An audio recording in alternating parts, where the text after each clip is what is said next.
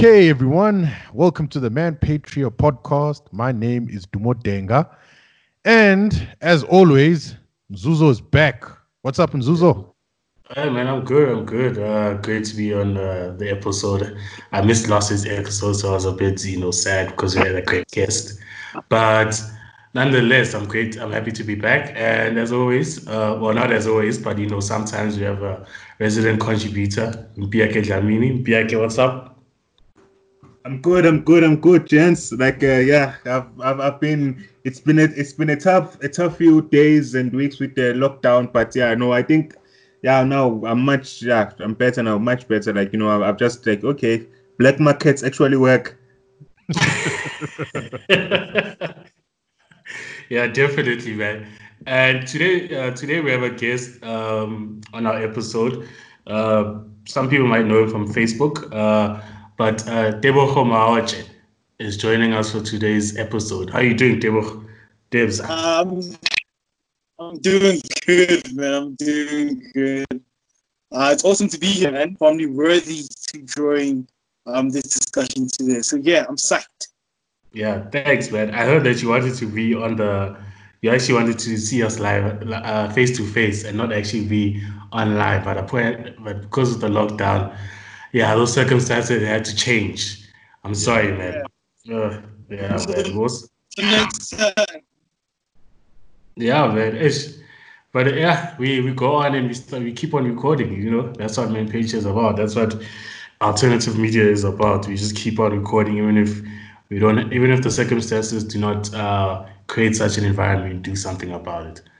But Duo, let's carry on, man. Let's go in and talk about whatever we want to talk about today. I know everyone is. I know everyone's thinking about this extension of the lockdown. I know Yo, most of us or all of us are pissed about it. Obviously, when we heard that President Rooney was like, we asked for another 2 weeks, everyone was like, oh, fuck, I can't do exactly.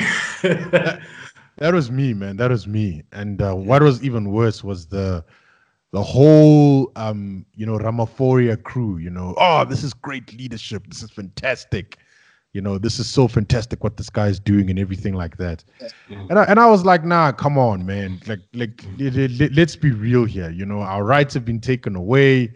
These guys are telling us what we can and cannot buy.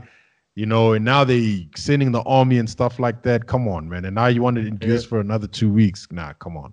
That Yeah, ain't man. real. But we'll speak about that a little bit later. But I just want to know how is everyone feeling? How was everyone feeling when they announced it, and how is everyone feeling now about this extension? Tell us your feelings. In PIK, you can start. Yeah, and all I can say to what Dumo was just saying now is it almost feels like Ramaphosa You is Clinton and the whole of South Africa is Monica Lewinsky. Just we are going down hard on this man, man. Every word he says, we We lumped it we up. just We swallow just, it. yeah. We just swallow Yeah. everything. We don't no Don't spit throwing it up or out. anything like that. We just swallow every word he says. Yeah. hmm But it was well, we hope that it was a tough decision that the president took, and we hope that there was data behind it. However, we're still skeptical if there was any data behind it to this decision that he took, and I think that he was Well, just copying every other country that has done it. yeah, That's I my know. The only data he mentioned during his speech was the thousands of lives, like you thousands, guys hear me? just as if just saying thousands of people are going to die is enough. Yeah, that's yeah. We Yeah. don't even. We still at 20. Yeah, I didn't know 20 is 1,000 people. You know what I mean? You know, at least respond to that accordingly. Don't just say thousands of people so that you can, seem like you guys are in big trouble and we dying and everyone's just dying like it's a resident evil or something like that. Yeah. Tebogo, what do you think about this? For me, I sort of expected the president to announce an extension. And so, although I was irritated by that, I wasn't surprised. But I think the one thing that really just continues to just surprise me is how people react to these kind of decisions. You have people online. I saw this one tweet. This guy was like, the president is choosing life over the economy. And I'm like, at what point do we draw a distinction between the two? You know? So why do people assume that life and the economy are mutually exclusive when they're obviously not? So I think the public now, hey, dude, hey, they're starting to get on my nerves, quite honestly. I think it's just Twitter. I think social media is the biggest problem during this lockdown. Twitter, for me, I've just come to the conclusion that Twitter has most people on Twitter have savings. Most people on Twitter have houses. Most people on Twitter have some kind of job, whether an entrepreneur or something like that. So they have reserves they can look forward to if shit hits the fan. And the very people that are suffering on the streets, on the ground, are not necessarily the ones on Twitter.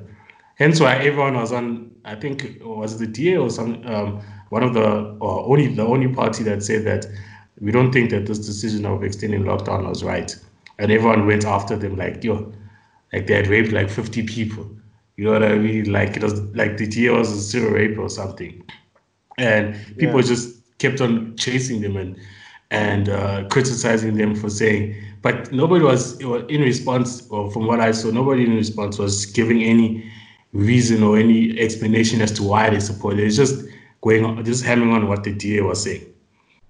Yeah. And yeah, Yeah. yeah, yeah. Yeah, no, that's true. That's true. And they raised some good points in their release, in their media release, about the shutdown. But my only gripe with it is they should have raised the same points when in the first when the lockdown was first announced, because those points still apply. Like there was no model, no data, no discussion with MPs and all of those things, and so those points still apply. So why do they, like, you know what I mean? Like it's almost like they've realized that their base is not happy with the lockdown, and then they are pivoting now, whereas before they Yeah. supported it uncritically, and so now they realize that for most of us, the opinions of the World Health Organization are not enough.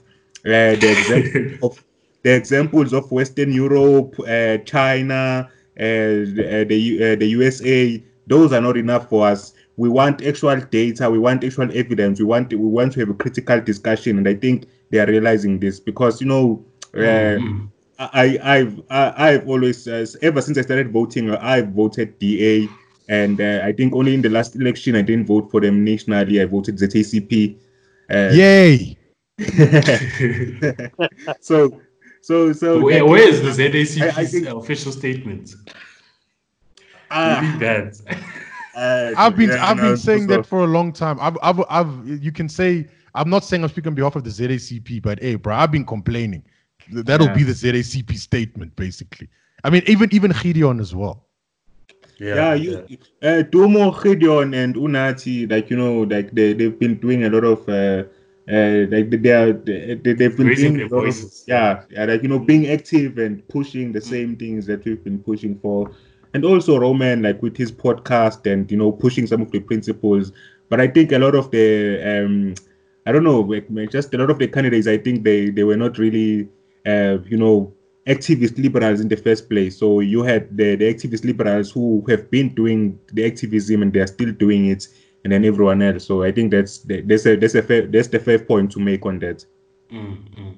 No, I understand definitely. So, if I could ask, is there any reason why, looking at the extension of this thing, what are the main restrictions that should be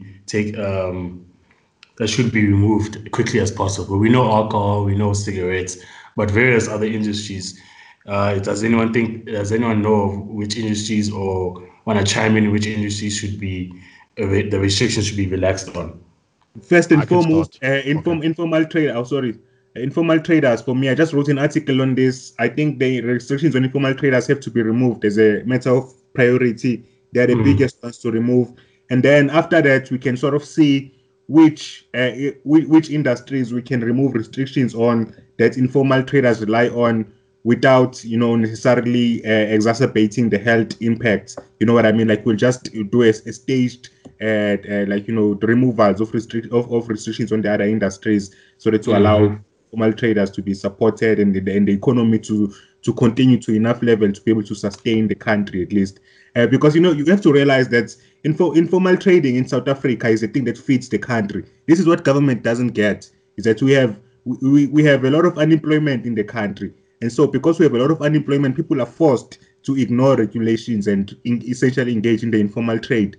And so because of that, it's basically the thing that's keeping the country from disaster. So you need to allow those people to continue trading. It goes beyond corona. It's more important than defeating coronavirus actually, because like we are talking about an explosion that could destroy the country forever if we keep restrictions on this thing that basically provides sustenance living for people. So we like South Africa. If I could go on a little rant for a moment, South Africa has always, given the middle finger to poor people. Like, that's South Africa has always been from the very beginning up until today. So you see it's in the type of regulations, the removal of their rights, property rights, and the property rights that were removed in 1913 in the Land Act, they are still not restored. You still have that exact same land that was taken out people as reserves, still being reserves even today. Nothing has changed. And so, nothing changed for poor people after 1994. And this is what people need to realize. They still don't have their rights. Still don't have the rule of law. They are still subject to the arbitrary rule of chiefs and kings and these Induna and all of these people. And when they try and move to the cities, which is what they are forced to do because of, they don't have property rights, they have dead assets basically, so they have to move to the cities. They get put in places owned by municipalities or land that is owned by some private company that has forgotten about it. They end up taking over this land and they build informal settlements. And then when they build these informal settlements, they have to survive. So they engage in the informal trade. And then what does government do? They implement regulations which give discretionary powers to metro police officers. And these metro police officers then use that power to extract rents from these people, the poorest people in our society. So they ask for bribes from these people. And then if you can't give the bribe, then you can't trade. And so all of these things, if people could see the bigger picture of how our country works, you would realize that, basically this country is designed to fuck poor people, basically. And that's end of rant. Well, that was a nice rant. Breathe. Yes. Just to add on to what Mpiake was saying, I think also another industry is the clothing one. I think, I had a discussion on Facebook with someone, and I was telling that we need to strike a balance because we can't just have a full lockdown, all in the name of trying to, flatten the curve. And already we've seen with Sweden, they haven't even had any major restrictions, but they managed to, the curve was flattened. It started to curl over, So I think what we can do, first of all, informal traders, they should be allowed to trade, and also clothing shops as well. Clothing shops should be allowed to operate, even technology stores as well. I think they can be allowed to operate as well, because now a lot of people will be operating from indoors. They're going to need a lot more technology to make their lives a bit easier as well. And also another thing is that there's this idea like where you can go into a shop like Macro and you will find, let's say, food there. But then the clothes section is cornered off and the technology section is cornered off. Like you can't go buy anything. I'm like, that's so stupid. Like it's there. Crazy. It's crazy. Like, buying anything that is considered as non-essential does not make you any more susceptible to the virus than anyone else, So I also don't understand why that's a thing that's allowed to happen. Exactly. For me, I'm not sure if this is an industry per se, but the deeds office, man. The deeds office also, because I think the biggest problem now is that the economy is essentially frozen. Money is not being moved as often as it should in order for us to function. So I have a family member who has just purchased a property, and what is happening now is that the deeds office is closed, and so he can't secure the property, the ownership of the property, and so the agents themselves can't even get paid because of that.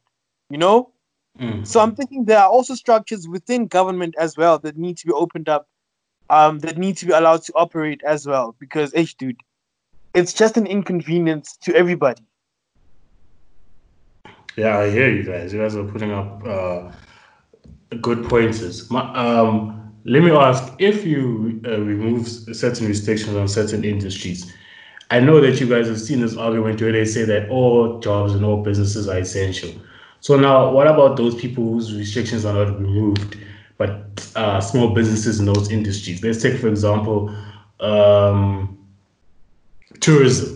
What about those businesses? What about the Airbnbs in the townships that are vital to people to those business owners and also the employees? Those restrictions, those might not be seen as essential, but nonetheless, that's a small business owner that's being crippled by the lockdown. So my point is there will be a lot of inequality in these removal restrictions, and Yeah. so why can't we just have a I think that most businesses should open, but restrictions on like certain like the number of people in your store at a time, the mask, everyone must wear a mask, everyone must be, and also like schools, Tebogo, you're a teacher.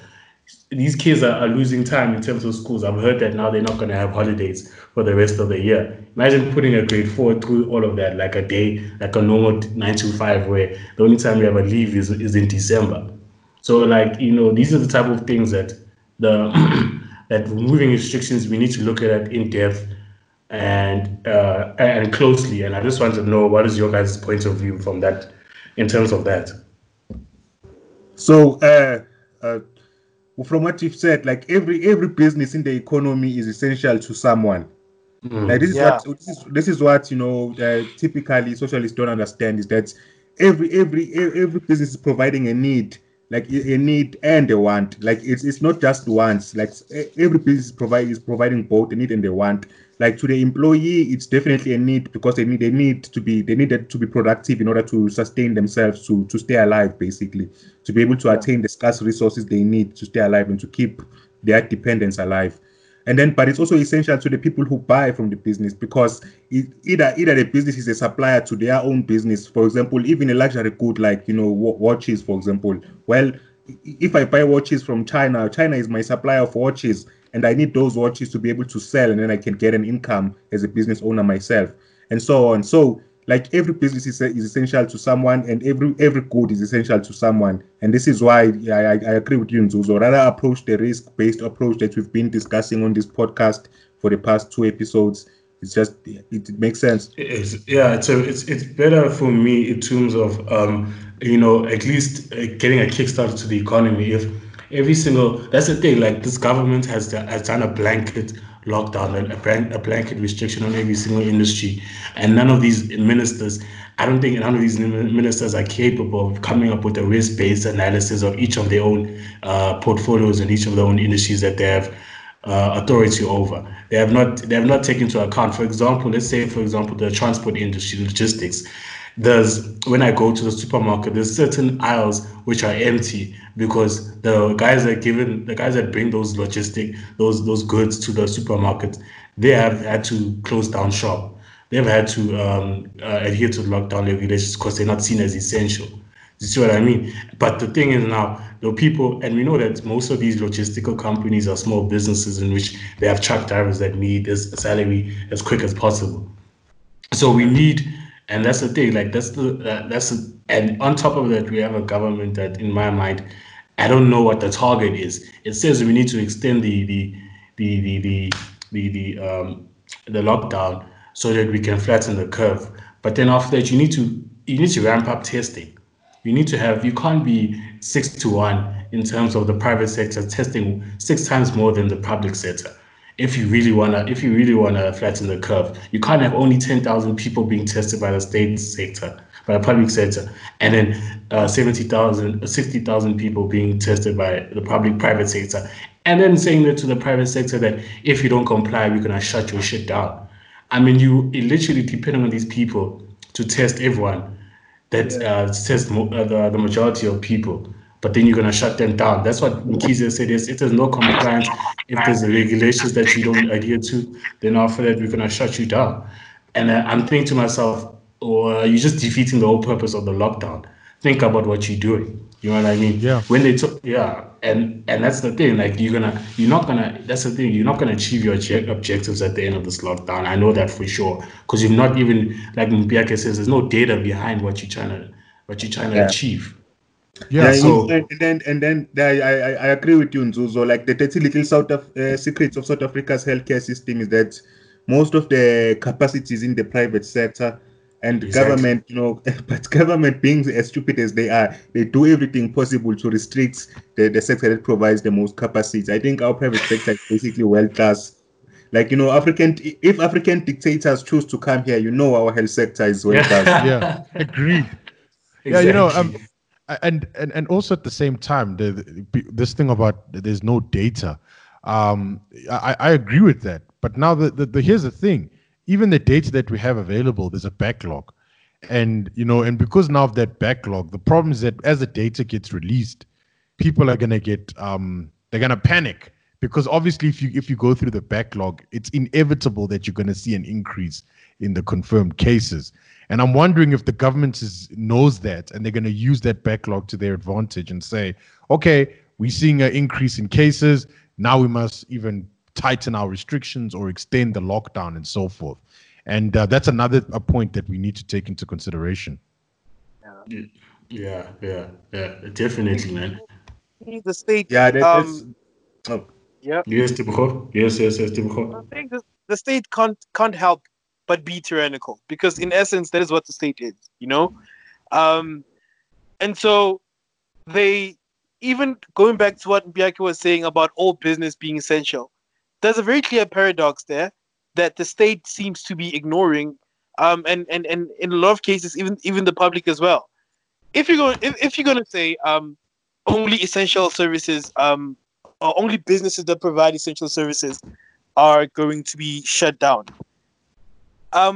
what that means for people who work in businesses that are not providing quote unquote essential services is that there's no income for those people.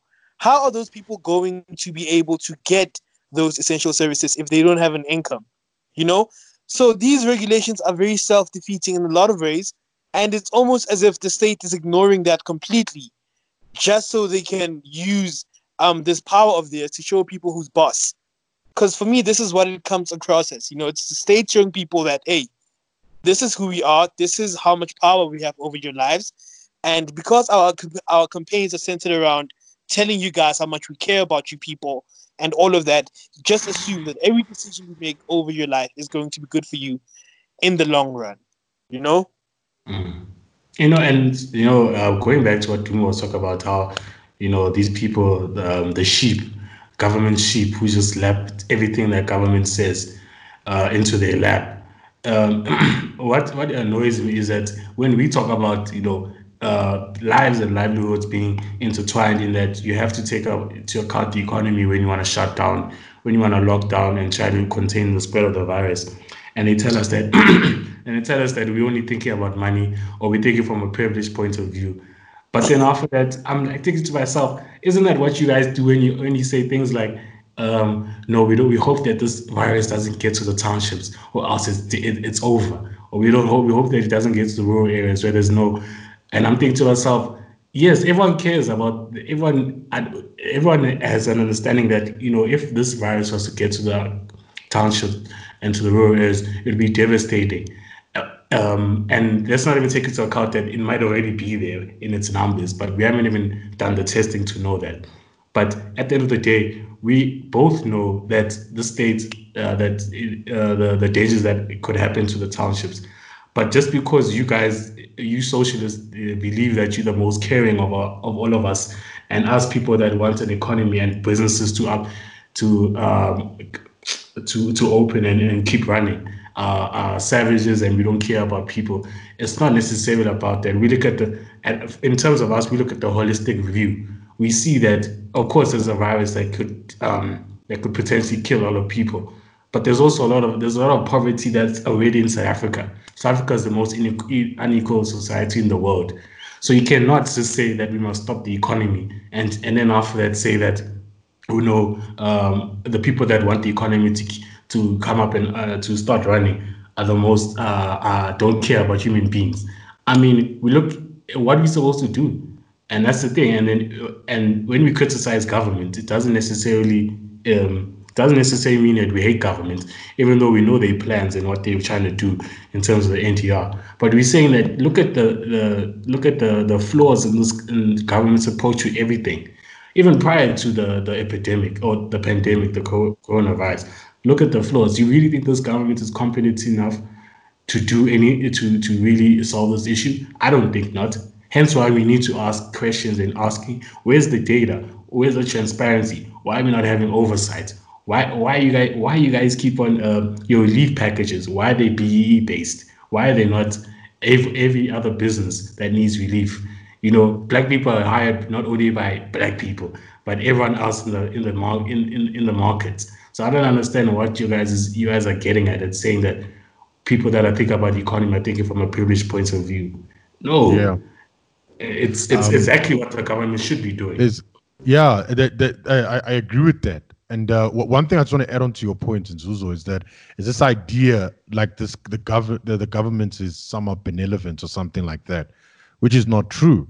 There's this narrative going around that like if that the government is the good guy and the private sector is the bad guy.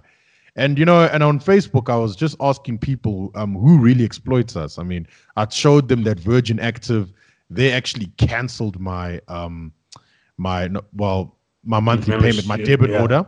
Well, not the membership, they canceled the debit order.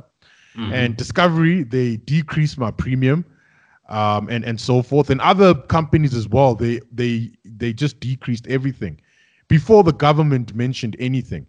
And now the government, they just saying we're going to offer these packages and what these BEE stuff. And also on top of that, they haven't even done a tax relief on, and it wasn't even a tax decrease relief.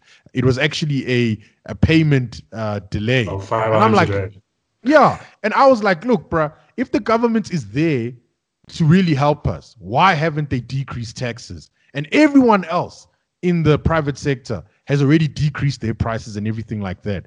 So I'm like, who's really exploiting us, guys? Like the government, that's the thing. Yeah, sorry.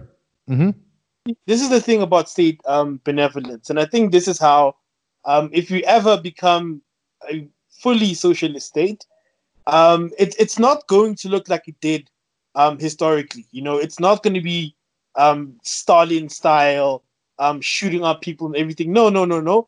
It's going to be from the government, as we know it, parading itself as this benevolent power that is here to do good for the people.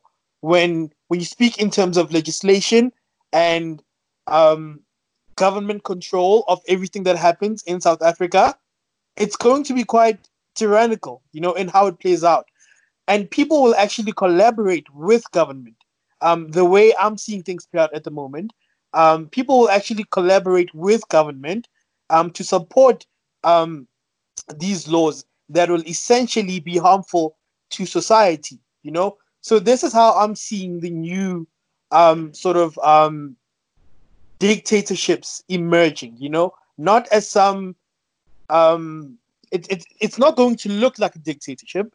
It's not going to look evil even. It's going to look like these guys are here to do good for us. But as things stand now, we can clearly see that this is not as good as most people would like to believe. The state is not as good as most people would like to believe. Like you just mentioned now, why aren't people questioning the fact that government hasn't done tax relief? Why aren't people questioning things like that? Yeah, the government of today, the ANC it has done a number on a lot of suburban middle class people. They still see the ANC as a Robin Hood, the shining knight, and whatever they take from the ANC, whatever the ANC says, they lap it up, and it's easy for them because they're living a very privileged life, they're comfortable, and so they take anything that the government says now as the Bible. But I'm like, you've always gone, but it's like it's this is not the first time government has lied, government has not been transparent, government has not been prepared. And even though we've given them opportunity to be prepared, they're still not giving us, still not showing us any sign of preparation in terms of what's going to happen after the lockdown, or what are you guys doing during the lockdown to ramp up testing so that when you come to the end of the lockdown, you have a clear mind of what's going to happen. Or and why are you not working together with other institutions such as why are you not working in tandem with the private sector, in that the private sector has the capacity to do all this testing. Ramp support that system, because obviously they're better than you in any way possible. Support it, and remove these agreements, these non-confidential agreements in which the only information that we get from any person who has any authority is right from Nkiza's mouth, and we can't get information from the NICD, we can't get information from the state hospital, from the private hospitals, we can't get information from the CSIR. We have to all get it from the mouth of from Keys, and that's not how you evaluate data. You can't get it from one mouthpiece. You have to evaluate all the data that that everyone has created or has collected. And after that, as a country, we sit down and we look at all the data that's available. And then after it, we say, okay, you see that the restrictions are supposed to happen in these areas of Johannesburg, in these areas of Cape Town, in these urban areas, where there's not a high density of people that are infected. We can release restrictions there. You know what I mean? Like a proper approach to a very complex problem. But everyone else is just lumping up whatever the government's saying. But anyway, I'm not even confident that the government even knows what they're doing, to be honest. I think that for them, it's just this one-size-fits-all approach that has been adopted. They just said, well, everyone's doing a lockdown, we might as well just do a lockdown as well. And then now they're trying to find reasons to actually extend it or keep everything in place as it is. And I got that from Ramaphosa's speech as well, because I mean, like he was saying that ever since the lockdown, the infection rates have gone down. I'm like, well, yeah, that's because there's a backlog, That's because of the fact that the tests that you were looking at were ones that were done before the lockdown, Yeah. So and that's the thing, and like I'm not confident in it. I just feel that I don't even think these guys have meetings, to be honest. If they ever have meetings, it's just like I think this is what happens in the meeting. So let me give you a quick scenario. So I think what happens is they all go on Microsoft Teams or something, and then they, like as we're doing now, and the guys are like, okay guys, what do we do next? And then the one person's like, lockdown, because China did it, so and so did it, everyone else did it. And then Ramaphosa's like, okay, any objections? Okay, no objections. And then they just move on to the next item. And that's all it is, really. I mean, there's no there's no thinking there. There's no hardcore thinking behind. Exactly. This is where there's supposed to be a war room, and a couple of war rooms across the country, where, okay, you have this province, you have a province that lumps up all the information, like Limpopo. You create a war room there, and then after that, everyone in that province works together, whether it's private or state. They work together as people in authority, and then after that, they collect all the data. And then after that, like mind maps or things like, like proper things like a group project. You know what happens when you're in university and you're working on a group project, and everyone's together working maybe a couple of days before. Everyone's working together just to try and see where the data, how we're going to solve this problem. Like would happen in varsity or in high school as well. You know what I mean? I get it. I definitely get it. It's just that there's no rational thinking behind it. That's what I'm thinking. And I think it's more of how much power can we grab and how can we justify it. I think that's the mantra.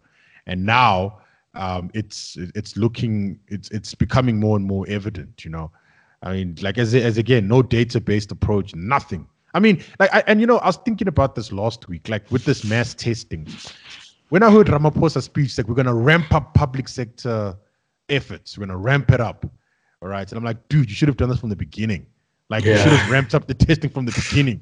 Why are you only doing it now? Like, I mean, bruh, like, in South Korea, we're doing drive-through entries, bruh, we are closing drive-throughs to McDonald's, and we could have used that for a flipping to test the guys, testing. and we shut it down. And then 2 weeks later, oh, let's ramp it up. I'm like, these guys are out of order. And people just look at it and say, wow, Ramaphosa, please lead us. Yeah. Great one. But more like, Sovereign. ignorant one. Yeah, Tebogo, yeah. I heard exactly what you're saying. I've seen this also. Back to what you were saying, Dumo, with regards to them not consulting experts, or anything like that. I've seen this as a teacher, in the education department, there are a lot of decisions that have been taken, whereas there was no No consultation with people. yes, there was no consultation that we can see. If they are consulting people, it would be it would be nice if they provided transcripts, of those meetings or whatever, so that we as a general public or as educators working in the Department of Education can see that this was actually thought out. This was discussed by people who know what they're doing. We need to know the credentials of the people who were consulted. But it's like it's just this handing down of orders that we get at the bottom as teachers, that we don't even know what the reasoning is about, Mm-hmm. and that's a big concern. And I think also what it comes down to is the fact that South Africa, we don't have, a lot of people just don't have a thirst for data. No one is really going out of their way to actually look at the numbers or to even request the numbers and look at them in depth. This could be because of education and everything, or anything like that. But it also could be because of the fact that um, we used to having the government speak for itself and to speak for everybody else, and we're so used to hearing that voice, tell us how we should go about our lives, and how we should work, when we should work, um, that we don't look beyond what is going on. We don't look beyond what they're telling us, to find out what is actually happening behind the scenes, where the data is coming from, So it comes down to that for me. Yeah, man. Question: Are you part of Satu as well, Tebogo? I'm, Because we're gonna have a problem. I'm actually part of Neptosa. The what? I'm part of Neptosa, not Satu. Oh, what is Neptosa? Neptosa is also it's also a union. It's not as big as Satu. Satu. Mm-hmm. Yes. But what I like about Niptosa is that it's very data driven. It's not as active as Satu, if I may say so myself. But we do have seminars that are based on fact and evidence, that they use to enrich us. Oh, I, okay. I, I don't want to share my feelings about Satu at the moment. But no. That's Okay, fine. That's okay. yeah. That's So okay. can you tell us about like the schooling system in general and the issues, but also the good things about the schooling system since you're a teacher? Oh yes, guys, we forgot to say that Tebogo is a teacher, is a primary school teacher. He's also off because he's not an essential service. Apparently, imagine like teachers are not an essential service to kids. But yeah, can you tell us like how the schooling system is now, and yeah, the good and bad things about it? Let me start with the bad, because there's quite a lot of that. Um, Yeah. I think the biggest thing is that teachers are being excluded when it comes to decisions around legislation and Mm. school admin in general. It's like we are the ones who are in the classroom. However, there are a lot of decisions that have been taken without us, and we have to adhere to those decisions, because we essentially don't have a say. So if we want something, we have to say it through a union, let's say SATU, right? Now the problem with that is that these unions also have affiliations with political parties, and so they, in a sense, work together. I know that SATU seems to be closely affiliated with the ANC. There's a relationship going on there.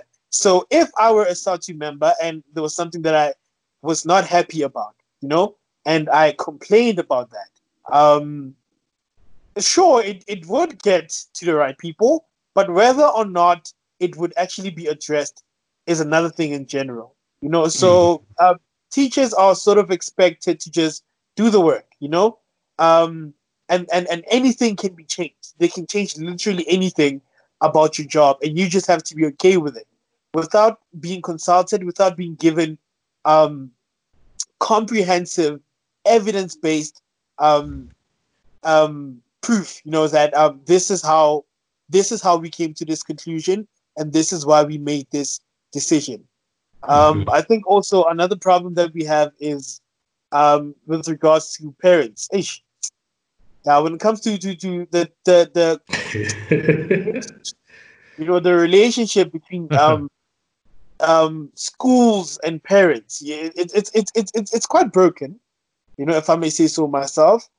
There's no body of there are no standards basically. That govern. Okay, maybe on paper, sure.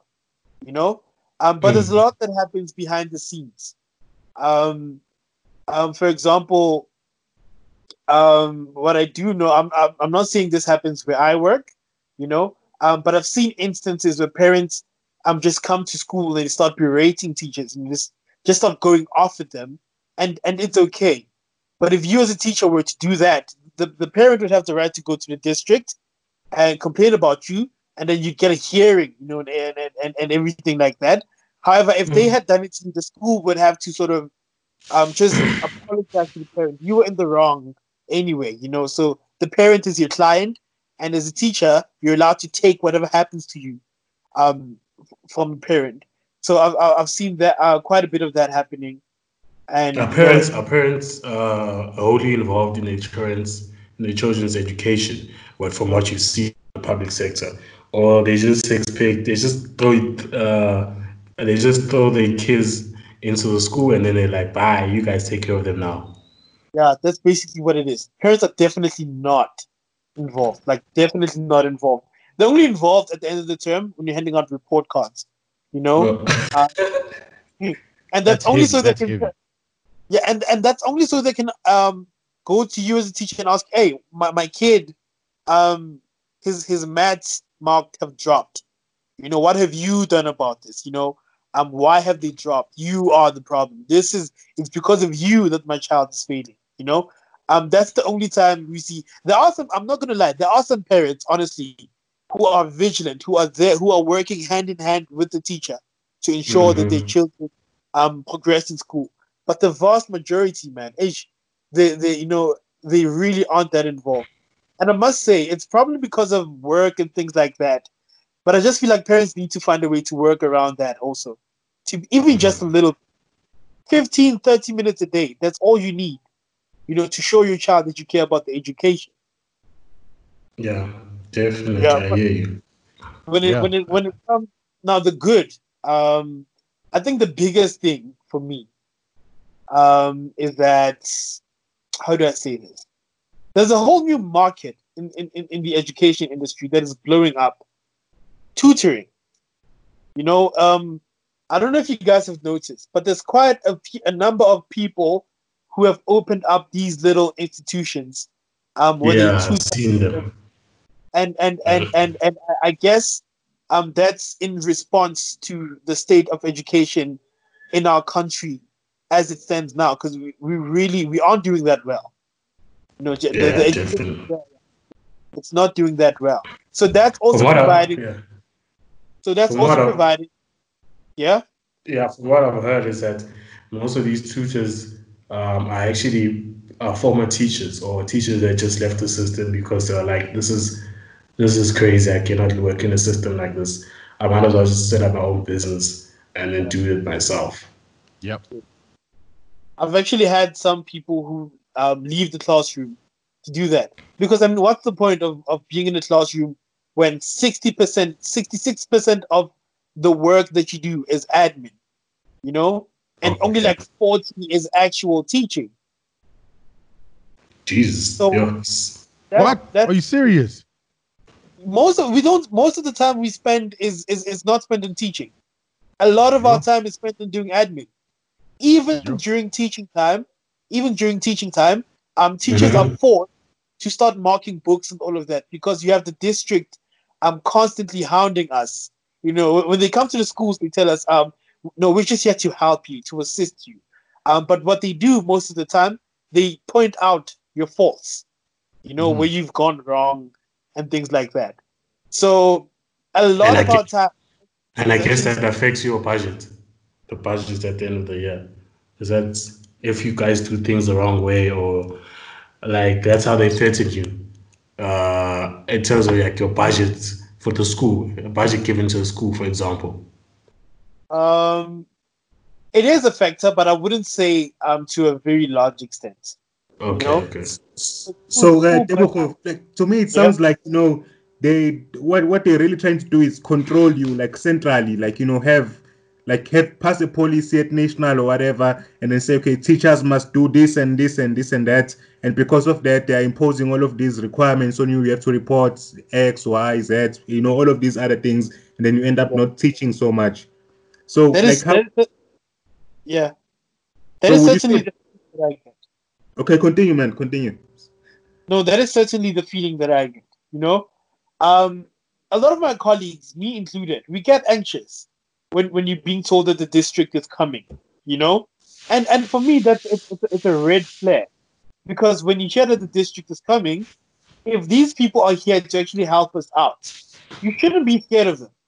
You know, but a lot of us do feel like that you know, when the district gets here, um, and something is off. It's gonna be a problem for me, you know. Um, so we do certainly feel powerless. We feel really powerless about how about our job, you know. That's the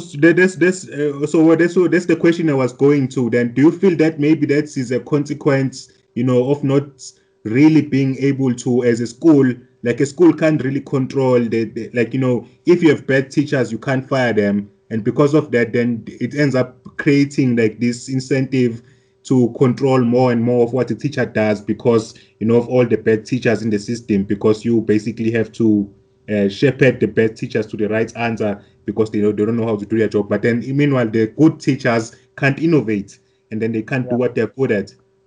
Exactly. No, actually, what you're saying actually makes a lot of sense, and I'm also inclined to believe that. You know, when I got to my before I got to my workplace, I've only been teaching for a year and a few months now. You know, before I got there, I had all these plans and all these ideas in my mind about how my lessons would be conducted.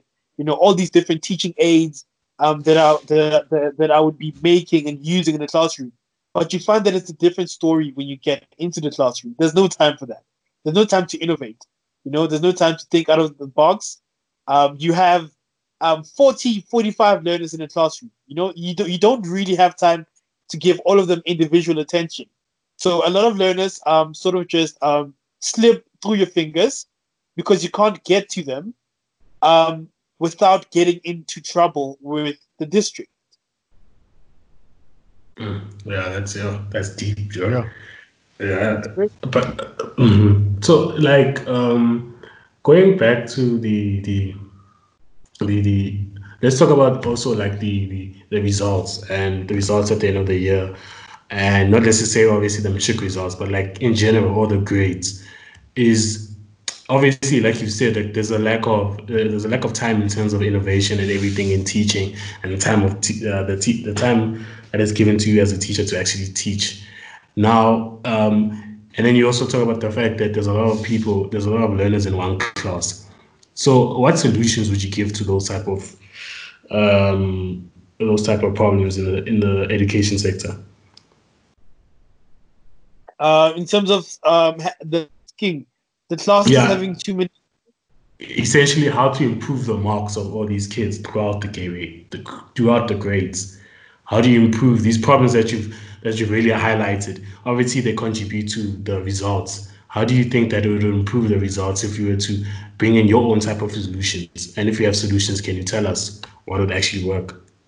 I think in a large classroom, and this is actually based on evidence, if you can get your learners to work in a group as much as you can, that actually takes a load off of you as a teacher, right? And also be conscious of how you group your learners in the classroom. We all know that we have some learners who are stronger than others, Yeah. if I may put it that way. So you group those learners with the learners who aren't doing so well, and you encourage them to collaborate, right? And so, in a sense, as you teach the classroom, they also teach each other.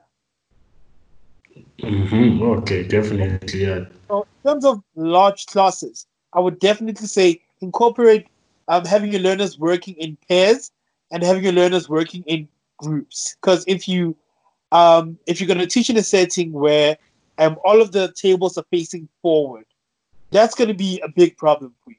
But now even that comes with a problem, and the problem is that the behavior now, you know, because you can't really trust all of your learners to just be quiet in their groups. No, they're friends, the kids after all, they have that spirit.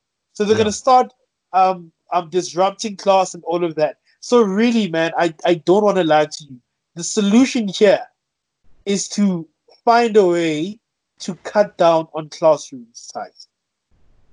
Okay. Yeah, Oh, well, like, the ZAPCP had a solution on that. Yeah. They had that thing where they separated schools into shifts. So Yes. what will happen is that there will be a morning shift and an afternoon shift. And then one set of learners will go through the morning shift, and then another set of learners do the afternoon shift. And then that way, you can actually halve the size of the classrooms, and then therefore you cut down the size. But that's just an idea. I'm not saying it's practical. I don't know, but I just think from the top of my head. What actually, about, because it seems, oh, sorry. No, continue. I was going to say, it seems like there's more demand than there is supply. Like there's a lot of people who want like good quality education. That's why you have large class sizes, but the supply is limited in some way. So how about if you just allow people to build schools, like which what's happening with tutors, but just in a more like allow people to own property, to build their own schools in the best way that they see fit, and just Yes. increase the supply that way. Because I remember that story about that lady who started the school in Falkras, like the first black-owned private school or whatever, and then the government shut it down because she didn't comply with the regulations. Would you care to comment on that? imagine. Okay, I'm gonna start with Dumo first, ne? What you were saying about shifts. I also had an idea. I also had that idea a few years ago that we should actually start doing that.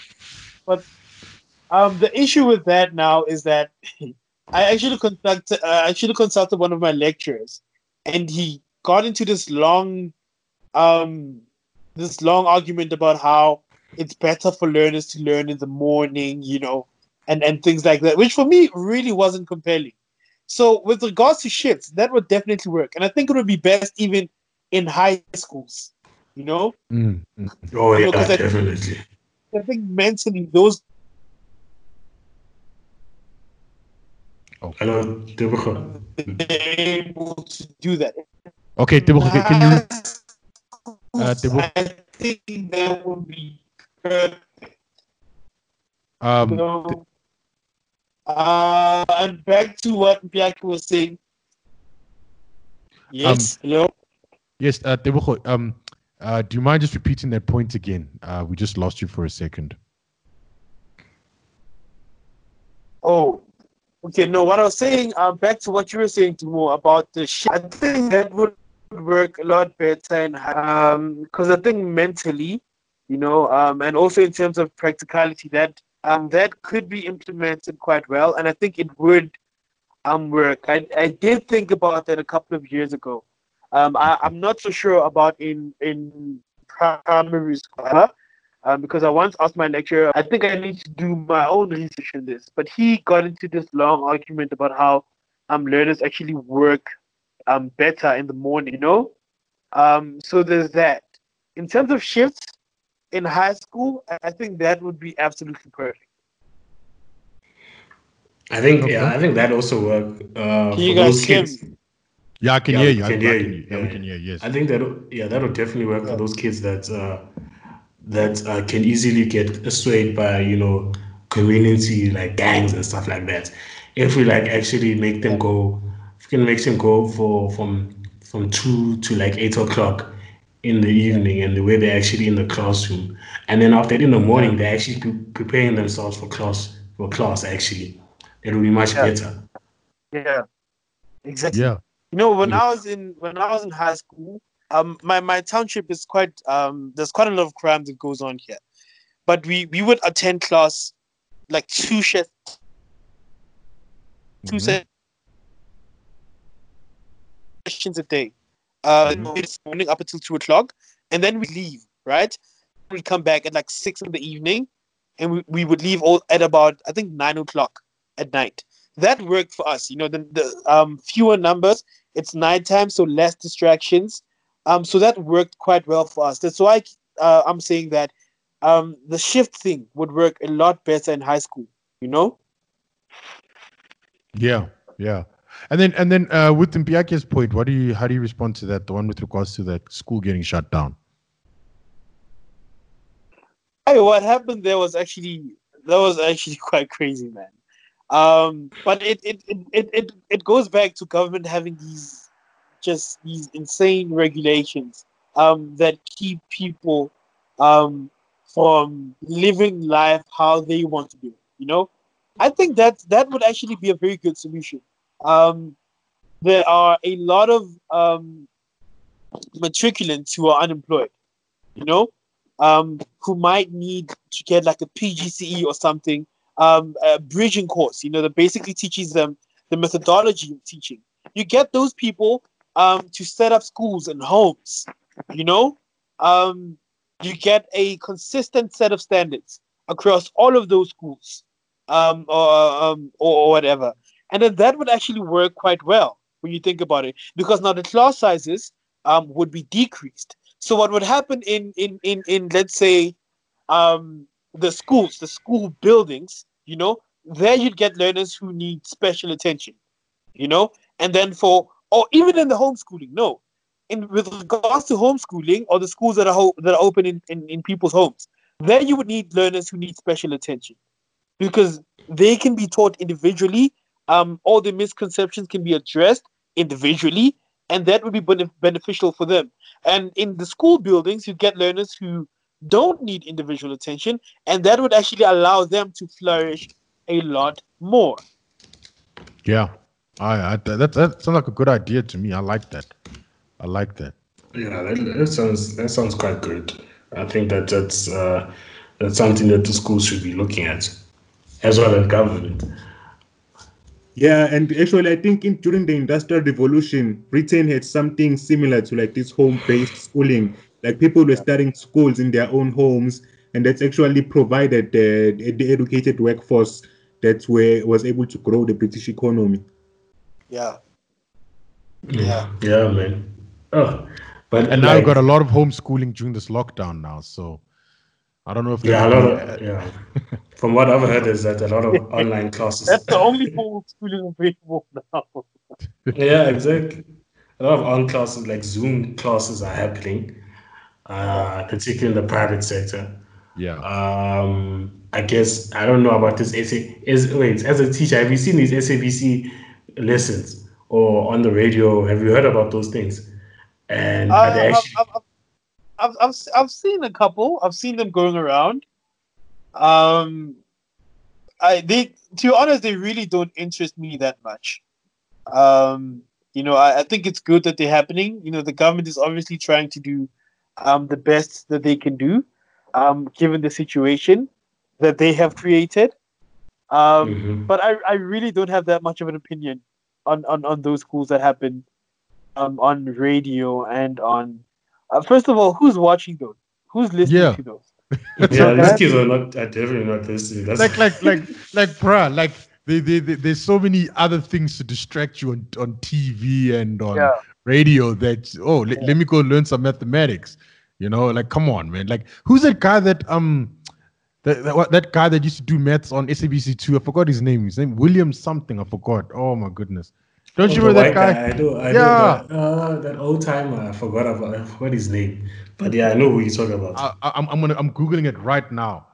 Yeah, was he like I think we've made education boring. That's our problem. Like like if I just remember how I grew up and how I got educated, I didn't really get educated in school. Like it was just yeah, going to libraries, watching TV, like things yeah, that I enjoy doing, playing, like things like that. Like yeah. that, those are things that educate you. Like it's not really school. School is like it actually stops you from being educated. Like to take away time from the things that were getting me educated. Yes. Yeah, Yes. yeah, that's true. Yeah. We So I mean, actually like, haven't. We have, yes. no, continue. There's a lot of things that we need to change with regards to how we do school, man. Not much has changed in centuries, and that should say something, you know. Considering how much society changes, but the school system is still the same way. You still have the classroom looking like a military base with these chairs and table all facing forward and things like that. It's to think that this is how we are doing school, basically. Even with how much society has changed in general. You know, the schooling system has not had to adapt to society and how society exists now, but nothing is being done about that. Yeah, That guy, yes, the guy that I'm talking about was William Smith, guys. Yeah. Maybe yeah. you will have good opinions on what to change in the education system, but I won't lie. His maths classes were not so bad, but the only thing was that, of course, I mean, you couldn't interact. That's the thing about learning something on TV. It's not like, you see, when you learn on TV, it just plays once and you have to get it once. But now with the internet, you can play the video, pause, go back, hear the point again and stuff like that. So I think that if these guys want to do online learning or whatever, the best thing to do is to have it like on a YouTube channel or something like that. But on Yeah, TV and radio, I and don't. also there is a way to make it interactive. Like Mm. if to keep the learner engaged, rather, is just to keep them building stuff. Like make them build things. Like there's in every field of virtually there's always something like you can build. Like so if you're learning physics, for example, you could you could build something that demonstrate the principles. I remember like the thing that really made me fall in love with programming like was going to UCT and then being enrolled in physics class. Like I was I have a bad history with schooling. I still only have a matric, but just like I've become, there are things that just interest me along the way. And so like with physics, like they gave us this problem where we had to code like a solar system, like we using VPython, and then like just doing that, seeing something on screen that you've made like move, and then you understand the principles of how it works. Like it was a very simple thing to do, but just I think if we could change education to that, just have someone have a YouTube channel or something, and then learners have to build something as they go, and then they have to show it to each other, and then even better if it's something that can be sold, so they can sell it to other people, and then they make money, and then they see the practicality of it. I think that would be nice. Yeah, and I I think that's a good idea, because now I think the way schooling is now is that you have to be sitting in a classroom and everything like that, and yeah, so forth. If you want to be like that, no problem. But then now that, like, because a lot of the stuff that I learned about libertarianism and everything like that, I didn't learn it like in a classroom. I learned it by watching YouTube videos, and then the guy would say, read this book, and then you read that book, and then you become more educated in that sense. So I think, yeah, like we may have to change how we even learn in the future, because I think the way we learn can also make things a bit easier for us, in my opinion. Yeah, definitely, man. I think that's also like the group thing. where Tebogo was saying that it's better if you learn in groups. That could actually work to our favor as well. Like encouraging group work amongst people who are stronger and people who are less stronger to collaborate and teach each other. I think that'll be interesting because now you're not necessarily coming to look at the teacher teach for the whole day, but you're coming to, be with your friends, but also at the same time you're growing your intellectual capacity and you getting and it'll be and you're also growing relationships at the same time. So, and I think that because of kids, especially at the younger age, they enjoy being around their friends more than going to school. That would work. That'll work. I would definitely enjoy the thought of having to go to school and learning from my friends rather than learning from a teacher. I mean, things like that as well. So, Yeah. yeah. So anyway, guys, that was an interesting talk. So now we're gonna have the segment that we always have every single. Uh, so Tebogo, this segment, if they haven't told you yet, if Doom hasn't told you yet, it's called Get Out of Here. It's a segment in which you tell us or you share any story or any quote or any person that has said something ridiculous or stupid or like unbelievably stupid that you can't even fathom how that was allowed to even get any press at all. So I think everyone would choose Mfikile Mbalula, but I'm hoping everyone else um, has their own get out of here moment besides Mr. Fix or Mr. Fear for God or whatever he calls himself. Tebogo, do you want to start? Or Uh, Tumo, do you want to start? uh yo, with Mbalula, I don't know what happened exactly. Is it that Somizi incident where he went to the police station or what? Yeah, I think yeah, he's they were snitching on each other essentially, but that's how I Mr. see Fear it. Snitchit, huh? I see. Yeah. I don't have a get. The only get out of here for me is just these Ramaphoria guys that have just gone back and they've just gone and done and just said, "Oh, leader Cyril," after his speech, and have not Oh critically yeah. assessed it. I think for me that deserves a get out of here from these South Africans, and also the ones that snitch as well, and and also these unions and everything like that that go around and snitching on other people. Like, come on, man, guys, just chill, like, Dude, relax. bro. Yeah. Also, my get out of here is the COSATU, which said that the feeding program in the Western Cape must stop. The feeding program to giving kids food who are necessarily vulnerable and poor, it must stop because there's a fear that people might get coronavirus. And I'm just like, bruh, they're gonna die anyway if they don't get food. So it really, why would you want to stop such a program? Just for you guys, just to and the things that's the weird thing about it, they're stopping the program so that they can please their dictators in national government. Like we must all adhere to the government regulations, and we must not go out of our own hand to help the poor. It's unbelievable. It's really unbelievable. I can't. Yeah. Oh, Until right. that.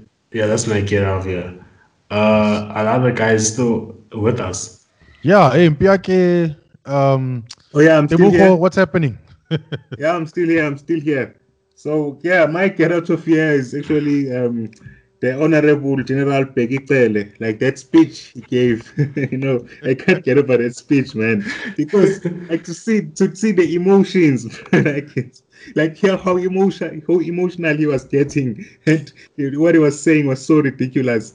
So like the line that really kills me is when he says, "If you see anyone near alcohol, Mbope," and then like he yells it like that, like with so much passion, and then and then he comes down afterwards and he says, "Yeah, yeah, Magabosh." as if as if then like it's like like you would after climaxing after sex and then you come down and then something like that. So it's like it was crazy to me to say that because what is just to translate for the listeners, when he says if you see anyone near alcohol, and then he says Mbope. By Mbope he means arrest them. He was addressing police officers when he was made this speech, and then he comes down and he says, yeah, Magaboshwe, and then just means that you make sure he's arrested. Like it's just the entire But thing it's is a funny. I encourage you to watch. Like I encourage you to watch the whole thing because it's just crazy. I mean, this man has a passionate hate for alcohol. Like I don't know where it comes from.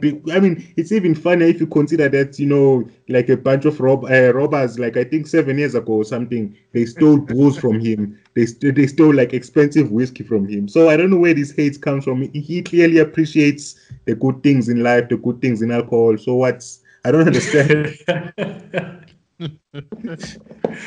Yo, oh yeah, dude, yeah, yo, he that's was funny. I mean, that one was crazy. I won't lie. all his speeches, even during that speech, he was like, "They must stop. People must stop kissing and hugging in public." And I'm like, "Dog, what is wrong with you now? What is wrong with this dictator?" He's This dude, man, this dude is something else, bro. dude. It's typical Zulu man. It's like it's typical. It's control.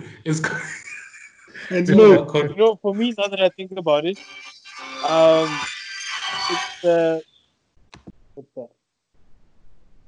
First For one. me, now that I think about it, I think my get out of here moment is when the whole News 24 thing with the Yes. Bill Yeah, Gates yeah. article. Now Mhm. that's crazy. That's insane. What happened with News 24 article? Those guys basically shared fake news, and then they went on to publish an article telling people that anyone who shares fake news is stupid. You know, so that's insane. I was like, how could I'm like these guys? They honestly, these guys are my inspiration for the coffee bean. Um, you could you could even say that the coffee bean is helping them get out of the closet at the third side news side, because they're showing the true colors. I'm like, that's some class A comedy shit right there. Oh man, like we need to have you back, bro. Like we need to have you to talk about the coffee bean, man. Like it's a. Yes, Yes, The yes, thing is, like the problem with getting on interesting people is that there's so much to talk about. Yeah, exactly. dude. And there's so much to make fun of as well. Yeah, exactly. Exactly. It's almost as if the more tragic things become, the funnier everything else is at the same time. Yeah. yeah, yeah. Yeah. Oh, wow. So yeah, tell us how far this coffee bean, man. How did it come up? There's just one thought that or was it because alternate the mainstream media is just boring as fuck, and now you just decided, nah, I'd rather be a satirist or I'd rather make fun of people so we can so we can make news more funner or make news more funnier. Oh, it's basically Biaki knows I'm a shit poster, and that's what I do on Yeah. Facebook. So every time I get Can onto Facebook, confirm. I shit post like for hours and hours on end. So the coffee bean was basically just taking that up a notch, taking it to the next level. Luckily, Biaki was there to actually help me found the coffee bean, actually get it off the ground.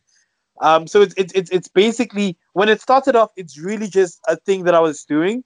But the response that I've been getting from people is just amazing. So this is something that I think is I see potential in the coffee bean. No, Yeah, that's no, I great. agree with that. I think I it's love going to it. be.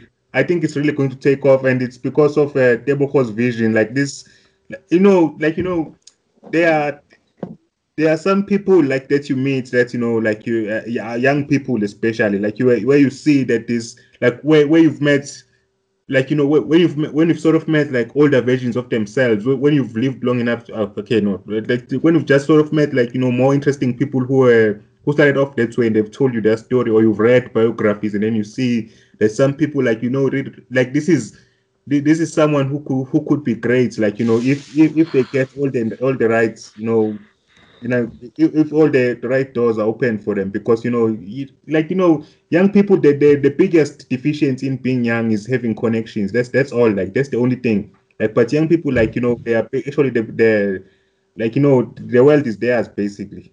Yeah, and I would like to also add on to that. Like, man, it's not necessarily you have talent and you have something to offer the world. And like me, was all you need are the connections, and that's essentially what everyone And who here's a made work it. ethic as well, which is very important because like Yes. not many people have a work ethic. Like Yeah. like some of us, Sorry. like just speaking for myself, like gets sometimes you can't work, you get depressed and things like that. But just having someone like the problem with the corporate culture we have right now is that like if someone produces genius work for 2 weeks in a month and then the other 2 weeks they are like down, they are completely out because of mental illness or whatever, then that person is deemed as not being like productive, which is stupid to me because like the work that you produce over the 2 weeks is like more than makes up for it because it's so much greater than anyone else's work. And I think we can sort of try and build as us among young people. I know we're sort of extending the conversation now, but I think we need to do it, and then maybe add this on as a special edition or something. But I think we need to get to a point where we sort of create the atmosphere among ourselves as young people where we can actually support each other at everyone's individual strength. Like, do more. You are very good with admin, you are good with like, define detail, then you contribute that. Zozo, you are good with like, understanding like some of these abstract concepts, like dealing with legal things, and then you contribute that. And then Tebogo, you're just like a creative force. You can create, you can come up with like crazy things that none of us can think of, and then you do that, and then like we all work together. I hope we actually get there. Yeah, definitely, man. No, sure. You've inspired us, man. Mm-hmm. And I like what Tebogo have done with Coffee Bean. I would hope that one day we're able to even put that like on and Page as its own show, and you just troll people for the whole program. You just make fun of people. That is something that will be brilliant, and we just behind the That would scene and actually we just supporting to you because that's some great shit, man. I wish at the end of the show I could see you just laughing at Big and saying Mbope.